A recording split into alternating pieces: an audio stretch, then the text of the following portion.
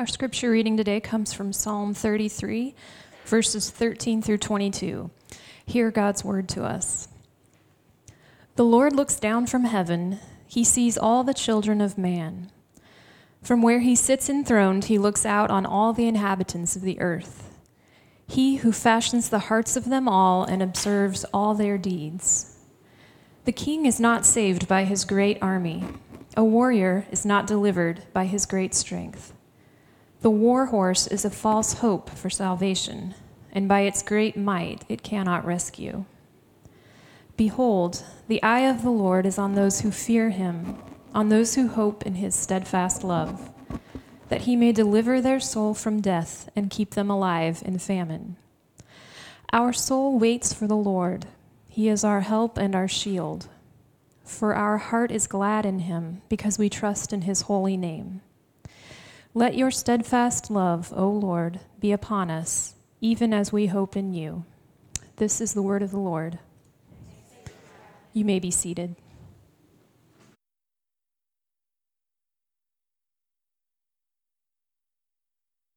Community, it is indeed good to see you at church here this morning. There have been many special days that have passed since we've seen each other last. Let me see if I can catch it up. Happy Thanksgiving. If I didn't see you on Thanksgiving, I hope you had a successful Black Friday. If any of you are out there braving the crowds, I'm a Black Friday shopper. Or maybe you were more socially conscious with a Small Business Saturday. I know that's kind of our crowd, so happy that as well. And may I be the first to wish you success at Cyber Monday. Should that be, I hope you get all the free shipping, all the coupon codes, make them count. This is extra. This is second service only. Didn't do this in first service. But you should know this church. At Macy's, they had buy one, get one on the most luscious towels you've ever seen. And I was trying to get like a whole set. I wanted the towel, the hand towel, the washcloth, and the buy one, get one was on the lowest price item. So I did 3 online checkouts. You see what I'm saying? To make sure I got all the deals. So if that's helpful to you on Cyber Monday, take it. That's free bonus. Not the main message this morning, but certainly worth your notes. There have been many celebrations since we've seen each other last, and I do love holidays. I love special days with special people, so I am sincerely glad to see you this morning in church. And I hope that over the past few days, you've had some time to maybe slow down a bit, pause, gather with some folks that are dear to you, and think about either things or people whom God has brought into your life, for whom you're thankful, or things that have been blessings to you this year. I hope there's been time for you to do that this past week. But I also want you to know that I'm aware and that we're aware that some years it is hard to be thankful, isn't it, at Thanksgiving, right? Some years thankfulness is very easy, right? Some years thankfulness is not. There are seasons and moments when it is difficult to name life's blessings, when it's difficult to acknowledge the good gifts that God's given us. And so I just want to let you know that we're aware of that. And the Christian faith has always been a faith that acknowledges both the glorious parts of human existence, right, the beautiful parts of human existence, and the difficult and challenging parts of human existence, right? Followers of Jesus know how to do both. We both know how to celebrate, and we know how to mourn. And so whether it's been a year that's made thankfulness very easy, or whether it's been a year that made thankfulness difficult, do know this: you're in a church that wants to celebrate with you or cry with you, or most likely both, right? And you're sitting down rows with folks that are glad you're here this Sunday. So thank you so much for being here.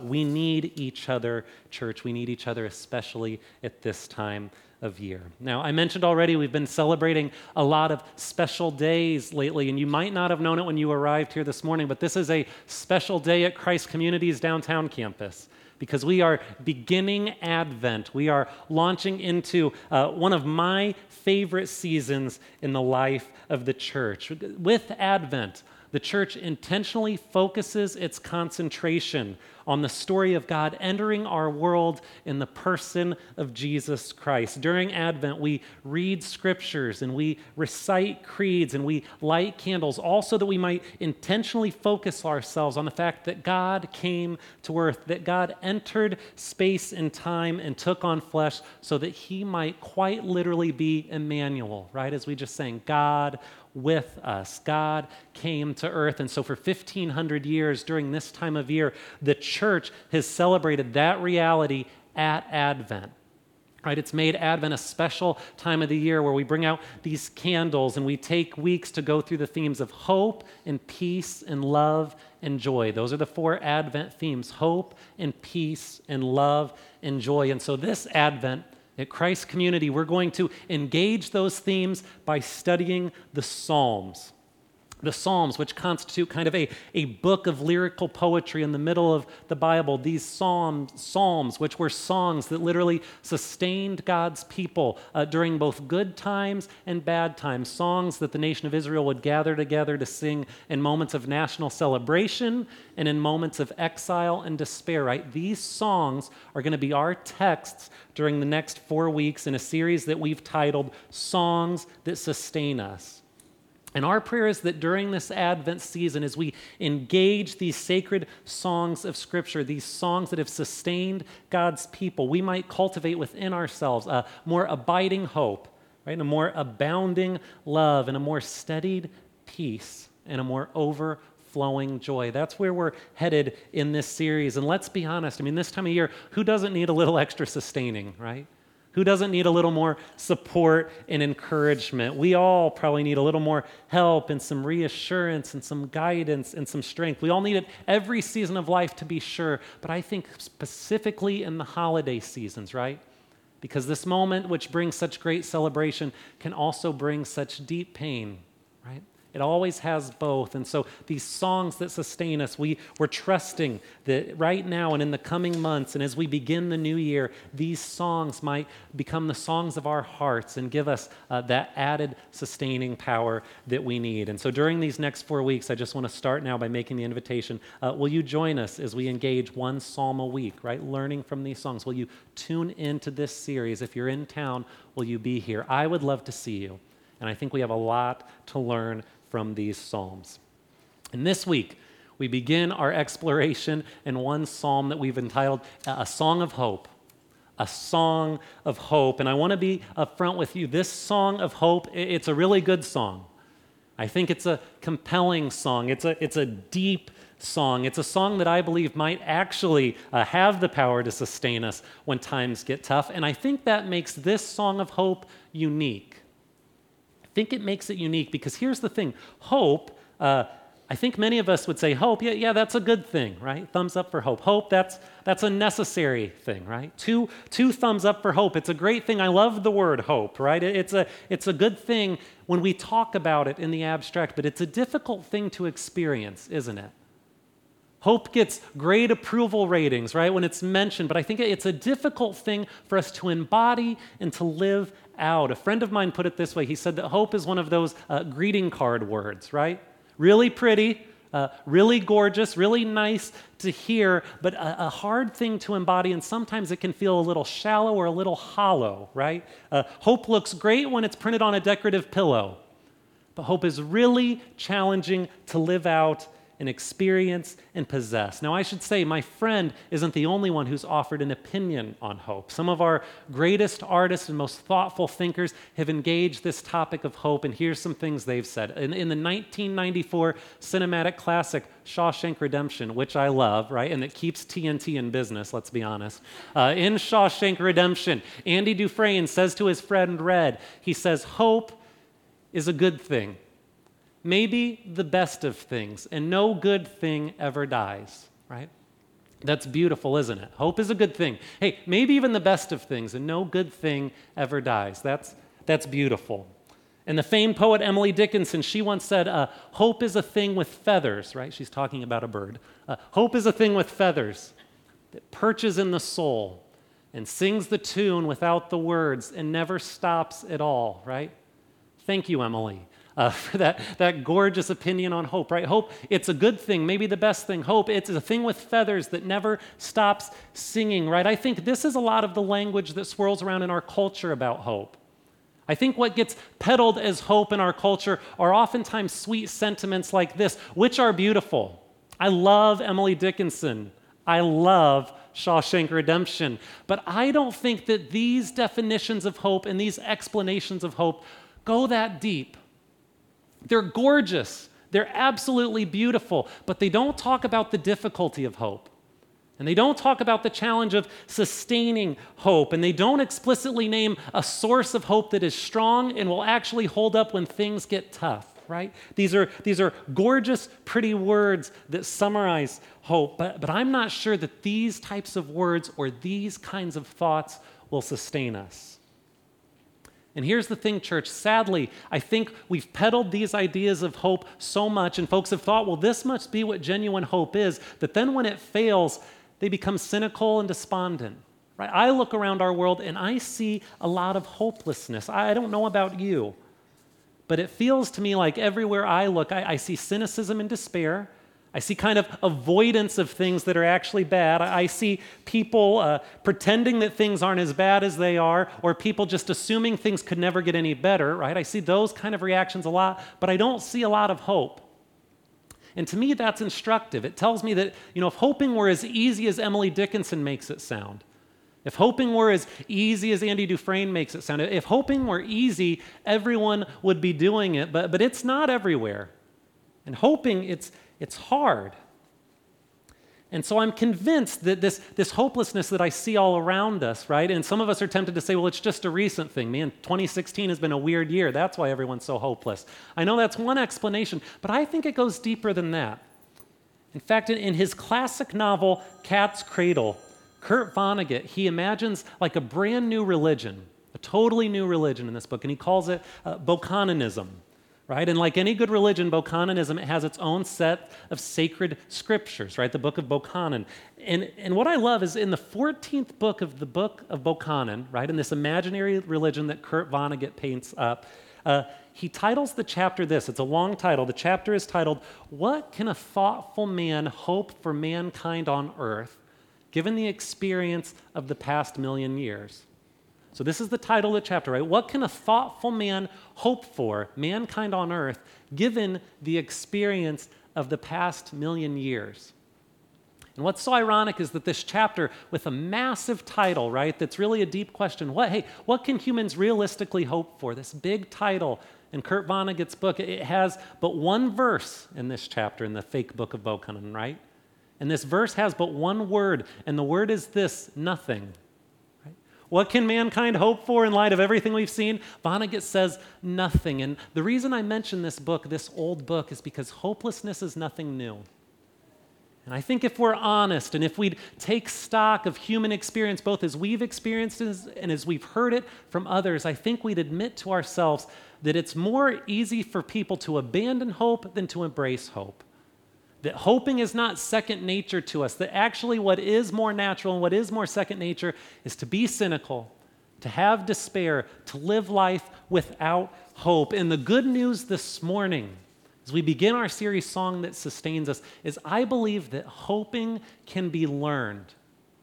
That even though hoping is hard, hoping is something we can learn to do, and hoping is something that can grow within us. It's something we can both learn and something we can grow into. And I think that we get a roadmap for how to grow in our hope in Psalm 33. And so if you have a Bible with you this morning, will you join me now in Psalm 33? Psalm 33, it's on page 463 of our community Bibles. And I think that this psalm, which we've titled A Song of Hope, teaches us how we can both grow in hope and how we can become people of hope. Psalm 33, and it starts teaching us from the very first verse. So I'm going to begin there. Look with me at Psalm 33, verse 1. It says, "Shout for joy in the Lord, O ye righteous. Praise befits the upright." Shout for joy in the Lord, O you righteous. Praise befits the upright. Don't miss this. Our song of hope begins with a call for praise. our song of hope begins with a call for praise. The psalmist says that praise, it's fitting and it's proper. It's the right thing for God's people to do. We're supposed to praise God, and he begins his psalm, this song of hope, by beckoning God's people, Israel, to gather together and sing praises to the Lord. Okay, the psalmist continues. He says, "Give thanks to the Lord with the lyre. Make melody to him with the harp of 10 strings. Sing to him a new song. Play skillfully on the string with loud shouts." Notice this. The psalmist, he's painting a picture of a gathering. He's imagining all Israel coming together, and people bring their instruments, right, if they're good at it. They bring their lyre, which is like that little harp that Hercules has in Disney, one of those, right? So you bring your lyre, you bring your big 10-string harp, right? You bring your voice if you have it, and you gather together, and everyone's going to sing praises to the Lord. And look at the particular kind of songs he says they're going to sing. I absolutely love this. The psalmist instructs God's people when they gather together and bring their best and come with their instruments. He says, and sing to him a new song, which is the psalmist's way of saying, hey, be creative.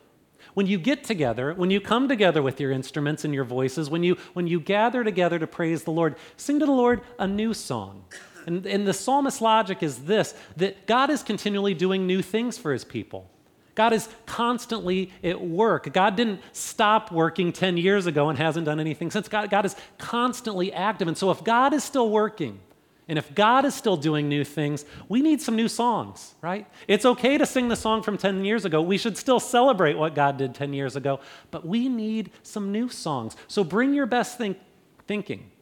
Bring your best creativity. Bring your best artistry and gather together and sing new songs to the Lord, right? Come with all your skill. Come with everything you have.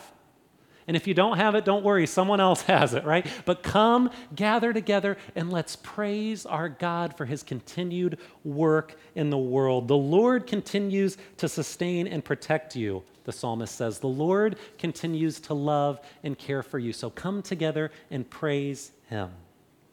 Gather together and bring God the praise that he's due. This song of hope, it begins with a call to gather. It begins with a call for God's people to get together. And I think this is instructive for us. I think this should give us kind of a window into an environment where hope grows. I think this has implications for us that might change our priorities or change our habits. Because here the psalmist is suggesting that gathering together is one of the primary contexts in which hope grows. Simply put, he says, hope grows when God's people gather to praise him. When God's people join together and consciously choose to praise God for who he is and for what he's done, that's the kind of environment, the psalmist says, where hope can grow. And I think this should make sense to us. I'm not sure this is a difficult concept to understand because, let's be real, church, there are times when we gather together when your hope is high and my hope is low. And there's times when we gather together where my hope is high and your hope is low. And what we need in those moments, if I'm coming in with low hope, I need to hear you sing with sincerity songs of praise to the Lord. I need to hear you talk about how you've seen God at work, how you're trusting that God's been active, how you've seen God come through in some way or felt his love deeply that week. When my hope is low, I need to hear that. And when my hope is high, I need to share my hope. And I need to tell you what I've seen God do. And if your hope is low, you benefit from hearing my stories. Do you see this? There's something that happens when God's people gather together. And what's beautiful about it is that it allows the song of hope to continue to come from all God's people gathered, even when some individuals are having a hard time singing it, right? The psalmist is calling God's people together and he's saying, you want an environment where your hope can grow? Come together, hear the song sung. And if your hope is high, sing loud. And if your hope is low, listen to your sisters and brothers sing and be encouraged. And know that it's okay to wait. You don't have to sing immediately, but let your heart be stirred. Let that fire be rekindled of hope in your heart as you hear your brothers and sisters with sincerity sing about their hope in the Lord. Because here's what's true, church. Hope dies in isolation. Hope does not grow or flourish in isolated individuals. Hope grows in community. So if your hope is weak, if you need fresh fuel for your hope, if you need that flame of hope rekindled in your heart, I think the psalmist suggests that one of the best things you can do is come to church. Even if it's just to listen to other people sing the songs with sincerity, right? Even if you feel like, oh, I can't really say that right now with where I am, that's okay. The psalmist says, hey, come and gather and hear these songs of hope. Gather together and allow your hope to be rekindled. I think this is why the author of Hebrews says that Jesus followers should not give up meeting together, right? Even though some have. But rather they should keep meeting together and encouraging one another, even more so as the day approaches. Why? So that they can benefit from one another's hope. Church, it's just a fact. I need you, right? And you need me, and we need each other for many, many reasons. But specifically in this time, when so many have lost hope and found hope difficult to hold on to, we need each other so that we might maintain our hope and grow our hope. Right? I need to hear stories of how you've seen God at work, and I need to be honest when my hope is weak, right?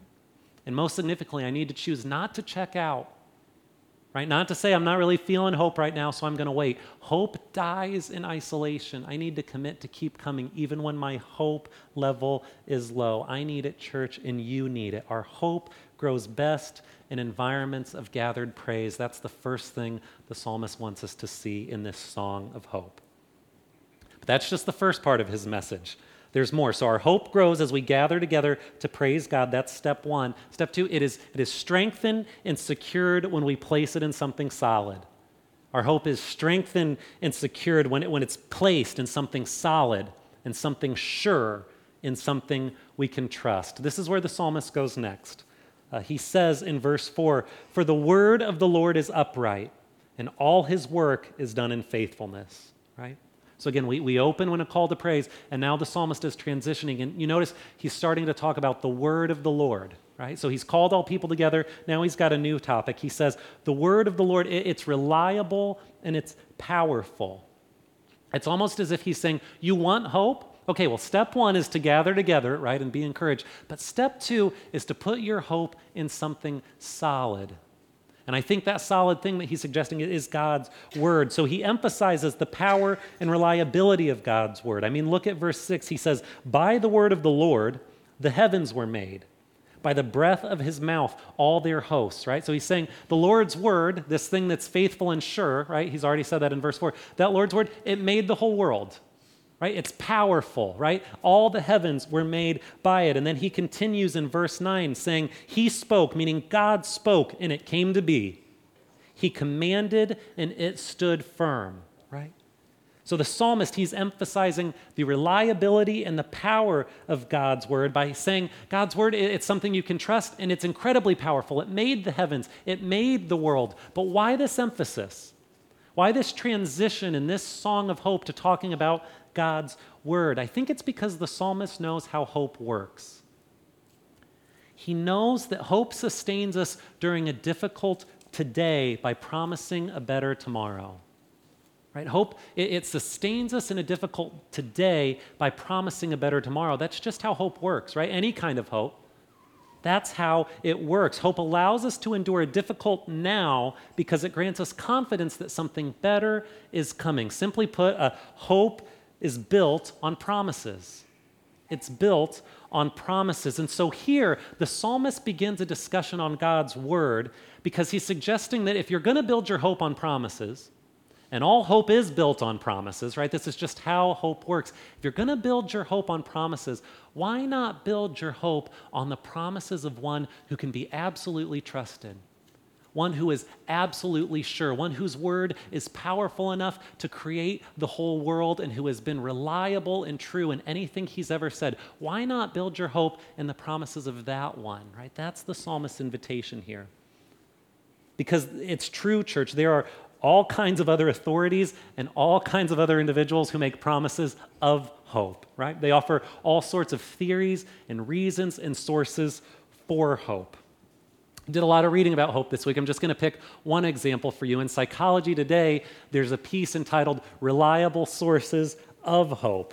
And in that piece, the author attempts to outline various sources of hope for people in various difficult situations, right? So it's kind of like, oh, you're feeling sad because of this. Here's a thing, sad because... So you get the idea, right? So I'm reading this article, and here's one of the author's suggestions. He writes, if you are too depressed to do more than lie in bed, might you find hope in the small things? The budding tree you see from your window, the TV news of a lost child found. Now, I want to be very clear, church. I love both these things. These are both good things. I love budding trees. It means that gray winter is almost over, and if you were here in the summer, you remember I am a sun creature. I love the sun. I want to be outside in the sun. Bye-bye winter. I love budding trees, and I love happy news stories. Okay, I will cry. That last story of World News Tonight, I watched it with my parents when I was home there, right? I lose it every time. I love both these things. Budding trees, happy news stories, they're good things. But here's the thing. These are promises of hope that I don't think ultimately come through when things get really bad, right? These are good secondary sources of hope. I get encouraged when I see a budding tree. Right? I get encouraged when I read the news, but these are sources of hope that won't sustain when things get really, really hard, right? These are promises of hope that are capable of being doubted, right? Well, sure, the tree buds, but not my life. Well, sure, the happy news story, but that can never, right? These are promises of hope. Again, good promises, better promises, but promises that you can doubt. And I want to be clear, these aren't bad things, but there's a better thing to hope in. Right? There's God's word, which is true, God's word that made the world, and God says things in his word that promise a better tomorrow. Right? God says that a day is coming when he will wipe every tear from our eyes, that there will be no more death or mourning or crying or pain, for the old order of things has passed away. That's a promise that God says, right? Again, I love budding trees and I love happy news stories, but I love the source of this phrase more. God says that day is coming, and God also says that he is at work in all things for the good of those who love him, who have been called according to his purpose, right? Do you get that? That even though things seem dark now, that even though things seem tough now, the God who made the world with his word and the God who can be trusted, he says that he's at work in all things, and that actually he's working things together for the good of those who love him, and that one day, and my hunch is it's that same day he's talking about when he's going to wipe all the tears, one day it's all going to make sense. And one day we'll be able to look back over the story of our life and over the story of the whole world. I mean, he's a masterful just orchestrator of all things. I don't know how he's going to do it, but I trust it, that one day we're going to look back and see, oh my gosh, all this made sense. All this was for the good of me and for everyone. God was at work and doing something remarkable, right? These are promises from God, promises that are true, promises we can trust, and I think promises that can be more sustaining to us as we're looking for a deeper source of hope, a sturdy source of hope, hope that has strong legs on it and a tough and a strong foundation. The same God that made the world with his words promises you and me that a day is coming when everything will be made right, when he will wipe sin stain off the good earth he created. I hope in that, church. That's a promise that gives me strong mooring in the midst of difficult circumstances. That's a source of hope that can sustain, right? So how does hope grow? The psalmist says first it happens when we gather together as God's people, right? That's the environment that hope grows. Then he says, second, that it needs a good source, right? It needs some strong foundations. And so he suggests that the best foundation for hope, it's in the sure promises of God's word, right? That's what he's saying. But he's not done yet. There's one final movement in this song of hope. One more truth the psalmist wants us to grasp, and it begins in verse 13. 33:13, the psalmist writes, "The Lord looks down from heaven, and he sees all the children of man from where he sits enthroned, and he looks out on all the inhabitants of the earth. He who fashions the heart of them all and observes all their deeds." The psalmist says, the God who made you, right, the God who rules the universe, the God who's in control of all that happens in the earth, he sits in his heavenly throne room and he looks out and he sees you, right? God sees you. And then look at verse 18. He says, "The eye of the Lord," right, this God in his throne, the eye of the Lord is on those who fear him, on those who hope in his steadfast love, that he may deliver their soul from death and keep them alive in famine. Right, get this. The psalmist opens by saying, we've got to gather together and celebrate this, God. He goes through this thing of saying God's word is a stable source for hope, but he lands the psalm, he concludes it in this discussion of God's watchful presence, God's care for us, right, seeing what he made, and God's love. Specifically, he speaks about God's steadfast love. Do you see those words there? Steadfast love. And it's one word in the Hebrew, but this is a very technical term. It's talking about God's loyal love, God's covenant love, God's unrelenting love, right? God's abiding and abounding and just permanent, you can't do anything about it kind of love. And the psalmist says this love, this indestructible, inexhaustible love, that's what allows you and that's what allows me and what allows us to maintain hope even when we're tempted to throw in the towel. And why? Why? How does it do that? Because we're convinced that ultimately, above and behind and around and underneath all that we experience is the enduring love of a God who looks down from heaven, not with scorn, right? Not with frustration, not with contempt, but instead is seeing us through the lens of love and moves toward us in that love. You see, friends, the psalmist wants you to know that God loves you, that God loves you. That's the message of all of Scripture. If you want the Bible in a sentence, that's a fairly good summary. The Apostle Paul puts it this way. He says, God demonstrated his love for us in this, that while we were still sinners, Christ died for us. The fact that the God of the universe would choose to die on your behalf should prove to you how much he loves you. And that love, it is steadfast and it is unrelenting. But get this, church, before God could die, he had to come. Before God could get up on that cross in your place, and before he could get up on that cross in my place, before he could take upon himself the punishment for sin that was due to all humanity, before he could be flogged and whipped and crucified, before any of that could happen, he had to be born. He had to enter this world, and that's what we celebrate at Advent. That's what we embrace in this special season, that the God who looked out of the heavenly throne room and saw all the inhabitants of earth, right, like the psalmist describes, that he saw humanity's need. And he decided not to stay there in that throne room, but instead decided to enter space and time, to become a human himself, and so he could take on the punishment of sin as a human and redeem all those he loves, right? Before he could die, he had to come. And he chose to leave that heavenly throne room to come because he loves us. God loves us. And church, that's an easy thing to believe on Sundays. That's an easy thing to nod along to when we're all gathered and when someone up front reads something from Scripture, right? Or we sing a song about how great God's love is, right? That's an easy thing to believe on Sundays. But I don't know about you, but right around the time Tuesday rolls around, just me talking about myself, right around the time Tuesday rolls around, it becomes a little harder, doesn't it, right? God's love doesn't seem as big. God's promises don't seem as certain, right? Gathering together, I don't know, I'm tired this week. I don't need to get together with anyone, right? Although I work here, so I have to come, right? But all those things, right? Sunday, it's great.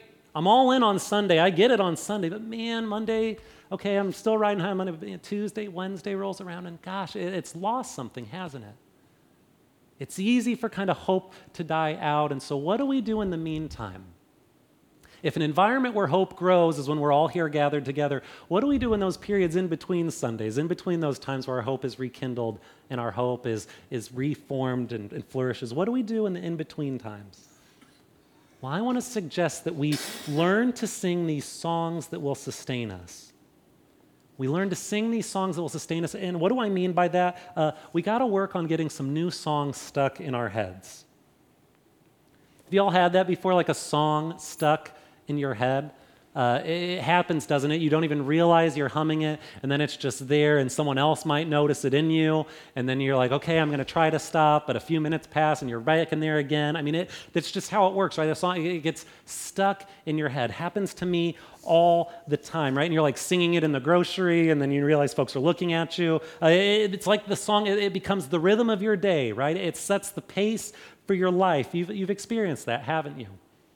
Well, did you know that music advertisers and record labels, they've spent a lot of time and a lot of money trying to figure out how to get songs stuck in people's heads? Because, I mean, think about it. It makes sense. It's so profitable for them if one of their songs can become like the song of the summer, or the song that's at everyone's wedding. So they've done research trying to figure out what gets a song stuck in people's heads. How do we get our song to be the song that's in people's heads so that it'll be everywhere? And then, of course, right, it has more sales. So they've done all kinds of research. And here's what they've identified. I'm going to boil it down for you. They've said they've discovered that the more you hear a song, the more you grow to love it. And the more you love a song, the more you want to hear it. Right? Do you catch that? The more you hear the song, the more you grow to love it. And the more you start to love that song, man, the more you want to hear it. And they've given this kind of effect, this process, a fancy name. They call it the mere exposure effect. And so they've learned that if they can just expose you to their song enough, you're eventually going to fall in love. Right? This is why Justin Bieber is everywhere. He's got a great team of advertisers, and they want to make sure that you're exposed to every song he produces so that you will grow to love it. Whether it is quality or not, you're going to hear it and you're going to grow to love it. This is why record labels will pay to have their singles promoted on radios, right? This is why you see music stars on like every talk show, right? It's like, why do they always end with a song? They're trying to get you hooked on this new song, right? This is how songs get stuck in our heads. And it's not a bad thing. I'm not saying that. I'm just saying they figured out how it happens, and they desperately want their artists to be the people that we hear and that we think of and that we come to love and then want to hear more of. And why am I telling you all this, church? It's because this Advent, our prayer as a pastoral staff is that we could get some new songs stuck in our head.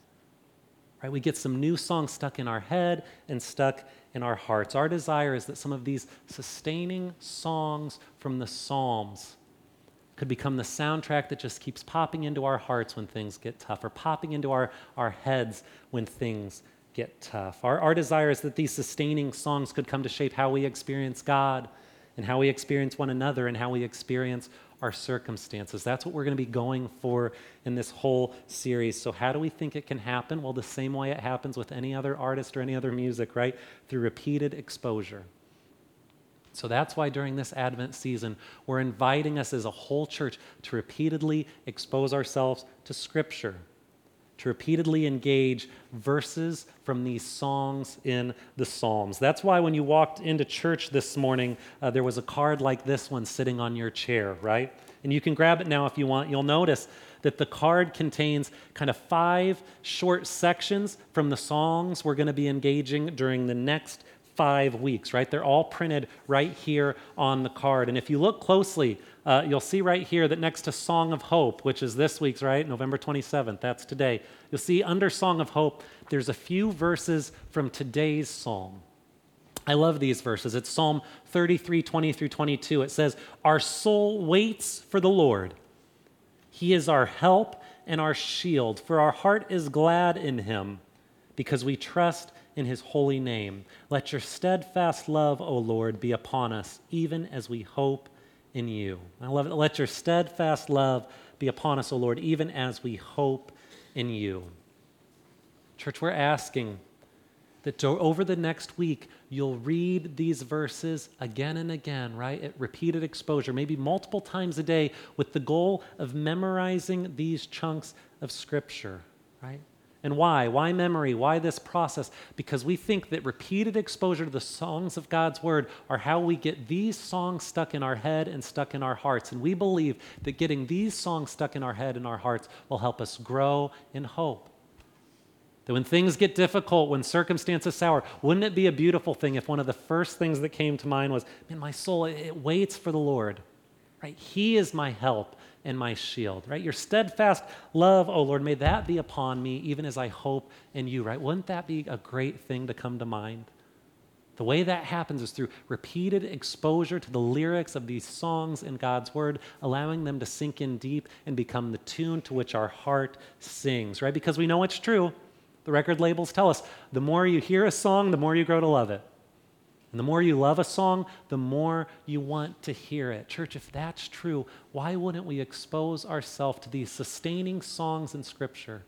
Right? These songs that sustained God's people through centuries, in good times and in bad, right? In victorious seasons and in difficult seasons. These are great songs to get stuck in our heads and our hearts that I think will give us a more substantial hope that can be sustained even in the most difficult of circumstances, right? This song of hope that we find in Psalm 33, that's a psalm that I know I want stuck in my heart.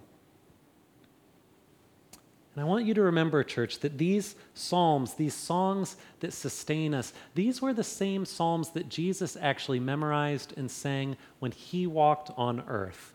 In fact, it was the great theologian Dietrich Bonhoeffer who wisely noted that Jesus died on the cross with the words of the Psalms on his lips. I don't know if you remember that. It's been a while since Easter, but Jesus' final words actually come from the Psalms. Right? He quotes the Psalms in his last moments on earth. That tells me that these are indeed songs that can sustain us. As Jesus faced his darkest moment, he quoted a section from the Psalms. So memorizing these Psalms this Advent seems to us to be like a beautiful and powerful way to enter into this celebration of God's arrival on earth by singing and memorizing the very same songs that Jesus sang. So what do you think, church? I mean, we opened our time together today by saying we've had a lot of special days recently. What if we made this Advent a special season in the life of this church? Right? What if for the next 5 weeks we thought, hey, I'm going to try to memorize, maybe not all of them, maybe I can't do it perfectly, right? It's a busy time of year, but I'm going to get some of these songs stuck in my head. I'm going to commit myself to scripture memory, to this spiritual discipline that I think is going to refine me and build my hope. What if we made that kind of commitment? Because we all need hope, don't we? Every single one of us. In this Advent, I believe we can look to the God of hope as we commit to gathering together, and as we found our hope in his word, and as we remind ourselves of his love, right, as exemplified by his coming. I think we can grow in hope as we engage and memorize these songs that he's given us. So I'd love to invite you into that process. This Christmas, may we become people of hope, right? Okay, let's pray. And Lord, hope is indeed hard. It's a difficult thing, but we are excited that hope can be learned. And we're excited that hope can be grown, but we need your help in the process. And so, Lord, we're asking this morning that you would give us the discipline and the strength and the ability, even if it seems like something we can't do, to internalize these songs of hope from you. Would you be with us this week as we try our best, Lord, to internalize these good words and these encouraging truths that you've left to us. Lord, we want to be people of hope, and we need to be formed into those kind of people. And so we're asking you as the master of all things to form us and to shape us into those kinds of people. And Lord, I also want to pray specifically today for those in our midst for whom this holiday season has already been a tough one, and for whom holidays are usually tough. I know that's more than a few of us. God, I pray especially for your comfort and your hope for those. I pray that we could be a body fitting enough to be a comfort and an encouragement to them. And Lord, give us good eyes to see when our brothers and sisters need a little extra hug or a little extra support, and give us a faithfulness and obedience to be the kind of church that does care well for those in our midst who need that, Lord. We need each other. And we need you and your power to help us be a thriving community. So we're asking for it now this morning. It's in your powerful name we pray. Amen.